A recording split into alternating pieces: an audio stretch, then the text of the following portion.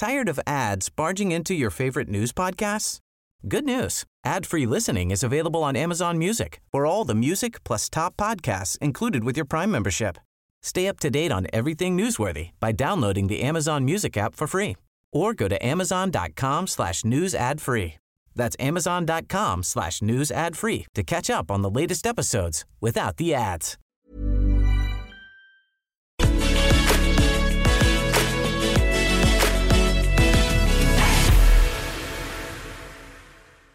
The Palestinian people have endured over 5 decades of Israeli occupation. That is the longest belligerent occupation on the face of the earth.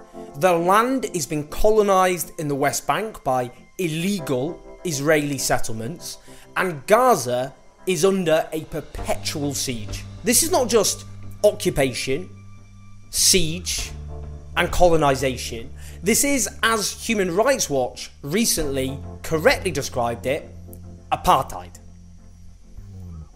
Now, in Israel proper, Palestinians are treated as third-class citizens, if that, a position which was formalised under the recent so-called nation-state law. Since 2000, over 10,000 Palestinian civilians have been killed by the Israeli state. That's nearly 8 times the number of Israelis who've been killed in all of this. In the recent Israeli onslaught against Gaza, 256 Palestinians were killed, 66 of them children. While this conversation is dominated by 4 words, Israel's right to exist, Palestine has no right whatsoever to exist as an independent nation. Its right, one of the most fundamental rights there is, for national self-determination, is comprehensively and brutally denied.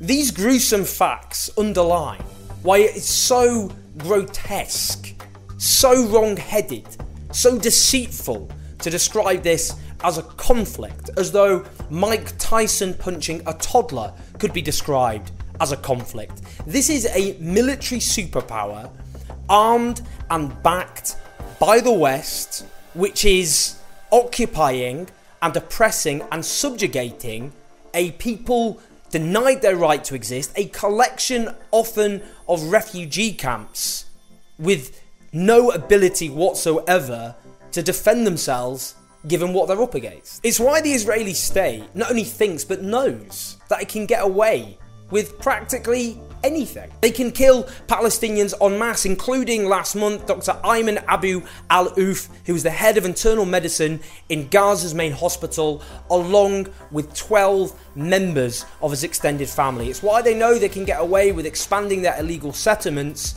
and increasingly openly talking about how they will deny the right of any Palestinian state to ever exist. This brings me to 3 letters, which you may have heard thrown around. BDS.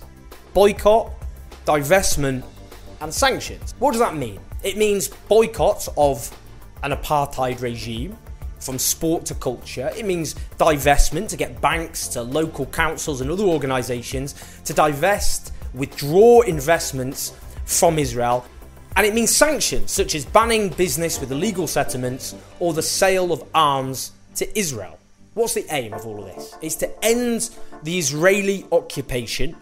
It's to end the settlements. It's to end apartheid. It's to give Palestinian citizens within Israel full equality. And it's to give the right of refugees to return to their homes in accordance with international law. Now, I want to explain my own thinking about this, because if you're unsure, as many people who are naturally sympathetic to the Palestinian cause, it might inform your thinking as well. Now, I've always tried to use my platform to support the Palestinian cause, whether that be on national television, in my columns, on social media, in videos, at rallies. I've defended in print boycotts against illegal Israeli settlements, produce from them, and attempts by governments to suppress those boycotts using the law.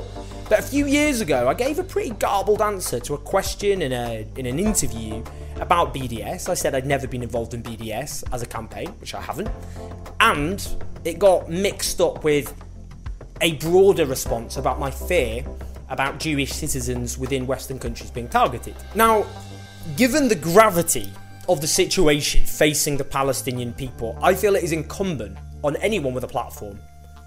Anyone with a platform has a responsibility to speak out and clarify their position. And that's what I'm doing. I'm clarifying my own position on boycott, divestment and sanctions, not because I'm particularly interesting or important, but because I do think we do need to encourage people to speak out, and that includes answering doubts or questions that I myself had. First off, why Israel? When there are so many other countries on earth who are responsible for oppression and heinous acts. I mean, North Korea is not exactly a bundle of laughs, is it? Now, this is whataboutery at its finest. The idea that no injustice can be overcome until all injustices simultaneously are overcome at the same time. But the point is this: unlike, say, North Korea, Israel is backed and armed to the teeth by Western governments. According to the Campaign Against the Arms Trade, the US, which is of course the global hegemon, delivered $5 billion worth of arms to Israel between 2013 and 2017 alone. And since 2015, our country, Britain, has sent over £400 million worth of arms. We are directly complicit in all of the crimes that are committed by the Israeli state. Our weapons are used to prop up that occupation and apartheid. And we are responsible for what our government does in our own name, and we have the power to pressure our own governments, because if they cease this support for Israel's occupation and apartheid, then that occupation and apartheid becomes instantly unsustainable. Okay then, what about other Western-backed states which commit heinous acts of oppression? Saudi Arabia being one. Of course, we on the left are well known for our lack of speaking out about Saudi Arabia, our tacit support for Saudi Arabia. Of course, that's ridiculous. We're almost the only ones who loudly speak out against the crimes committed by the Saudi allies of our government. And we demand consistently an end to all arms to the Saudi regime. Like others on the left, I've done my best to expose Saudi crimes. I've done countless articles. I've done a documentary about the British-backed Saudi onslaught against Yemen, including going to a Yemeni refugee camp. Yemen being the worst humanitarian crisis on earth as a direct result of what the Saudi regime, with our support and our weapons, has done to that country. And of course, we should be consistent in our opposition to Western-backed military onslaughts and vicious forms of oppression. Another example, Turkey, which is a NATO member, and its horrendous, vicious onslaught against the Kurdish people and their right to national self-determination. There are a few points here though. Take the campaign against apartheid South Africa, the campaign to impose sanctions against apartheid South Africa. Of course, on the African continent at the time, apartheid South Africa wasn't the only vicious regime. There were several other dictatorships all over Africa. And if someone were to make the argument, which they did actually at the time, that, well, why not have these demands, an international campaign against these dictatorships, we would all rightly, well, anyone who is sensible and has any sense of justice, see that as a cynical attempt to deflect attention away from apartheid South Africa and away from the specific brutality and evil of regimes which are based on racial supremacy. No wonder today the African National Congress is amongst those who support the BDS movement.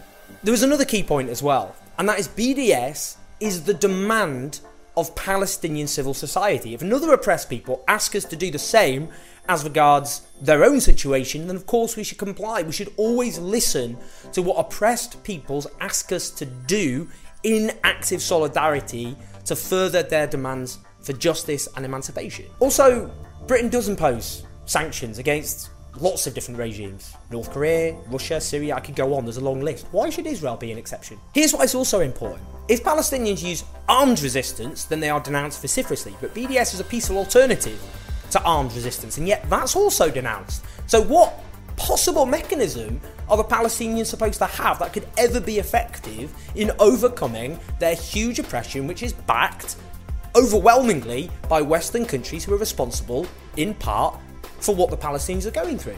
The truth is, it's clearly increasingly the case that it's the only possible mechanism to end this occupation, Western citizens using their collective power to force their governments to stop propping up the occupation and apartheid. Now, Benjamin Netanyahu and others have denounced BDS as inherently anti-Semitic. Now, it's striking that Netanyahu allied with Orban's anti-Semitic regime in Hungary and yet can just say BDS as a whole is anti-Semitic. And our response should be twofold. Firstly, that claim is false.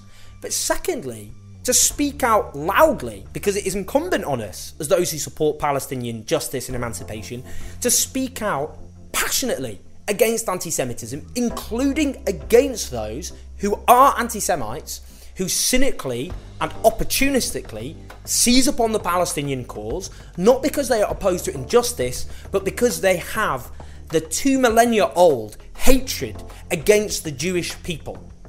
And we have to speak out against those people because it's the right thing to do, and because it will reassure many Jewish people who themselves support an end to the occupation and to apartheid. We have to engage, and emotional intelligence in all of this is so critical, with the fact that there are many Jews all over the world who see Israel as a potential, always existing sanctuary precisely because they've gone through 2,000 years of persecution, blood libel, expulsions, pogroms, murder, culminating within living memory at the attempt to exterminate the entire Jewish people by industrialised means, which succeeded in killing 2/3 of Jewish people in Europe. And we have to engage with that because there will never ever be a lasting and secure peace unless Jewish people, wherever they live, feel that that solution will protect them and offer them security and peace. Anti-Semitism is rising across the West, and we do have a responsibility and a duty to combine our support for the Palestinian people, and of course demarcation is very important. The Israeli state and the Jewish people are not one and the same. We have to make Jewish people feel safe and secure wherever they are. Now, there are those who say this is simply a plot to destroy Israel, but the real aim of all of this should be a lasting and secure peace for Jews and for Arabs alike. That's the only way all of this can finally end. That means either a two-state solution with a genuinely viable independent Palestinian state, so not, for example, a Bantustan as South Africa under apartheid created, so-called black homelands, which were not real nations, but a genuinely secure Palestinian state that can live alongside Israel. Or, if Israel continues its expansionist project, including stealing Palestinian land and building illegal settlements all over them, then there will be no choice but to argue for a one-state solution with equal civil rights for Jews and for Palestinians alike. But whatever happens, it's about lasting security and peace for all. Now, we can win this fight. The polling shows that Israel is losing the battle for hearts and minds all over the West. But, and there is a big but, we're running out of time, because increasingly prominent Israeli figures are more and more emboldened, talking about how they will never, ever, ever, ever allow a Palestinian state of their own. Now, in Western countries, the lack of interest or humanity towards Palestinians should be called out for what it is, and it is racism.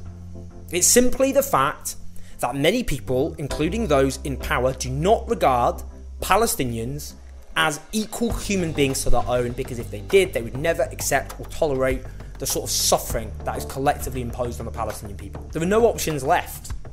The only hope for the Palestinian people is not simply their struggle, their just struggle for emancipation, for a state of their own, but for those of us in countries whose governments prop up the apartheid and the occupation that they endure to use our collective power.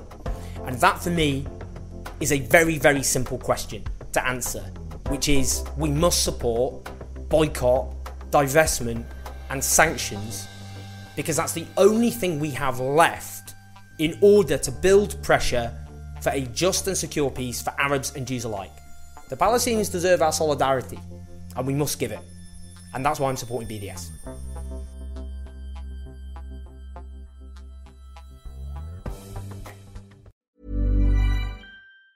Tired of ads barging into your favorite news podcasts? Good news. Ad-free listening is available on Amazon Music for all the music plus top podcasts included with your Prime membership. Stay up to date on everything newsworthy by downloading the Amazon Music app for free or go to amazon.com/news ad free. That's amazon.com/news ad free to catch up on the latest episodes without the ads.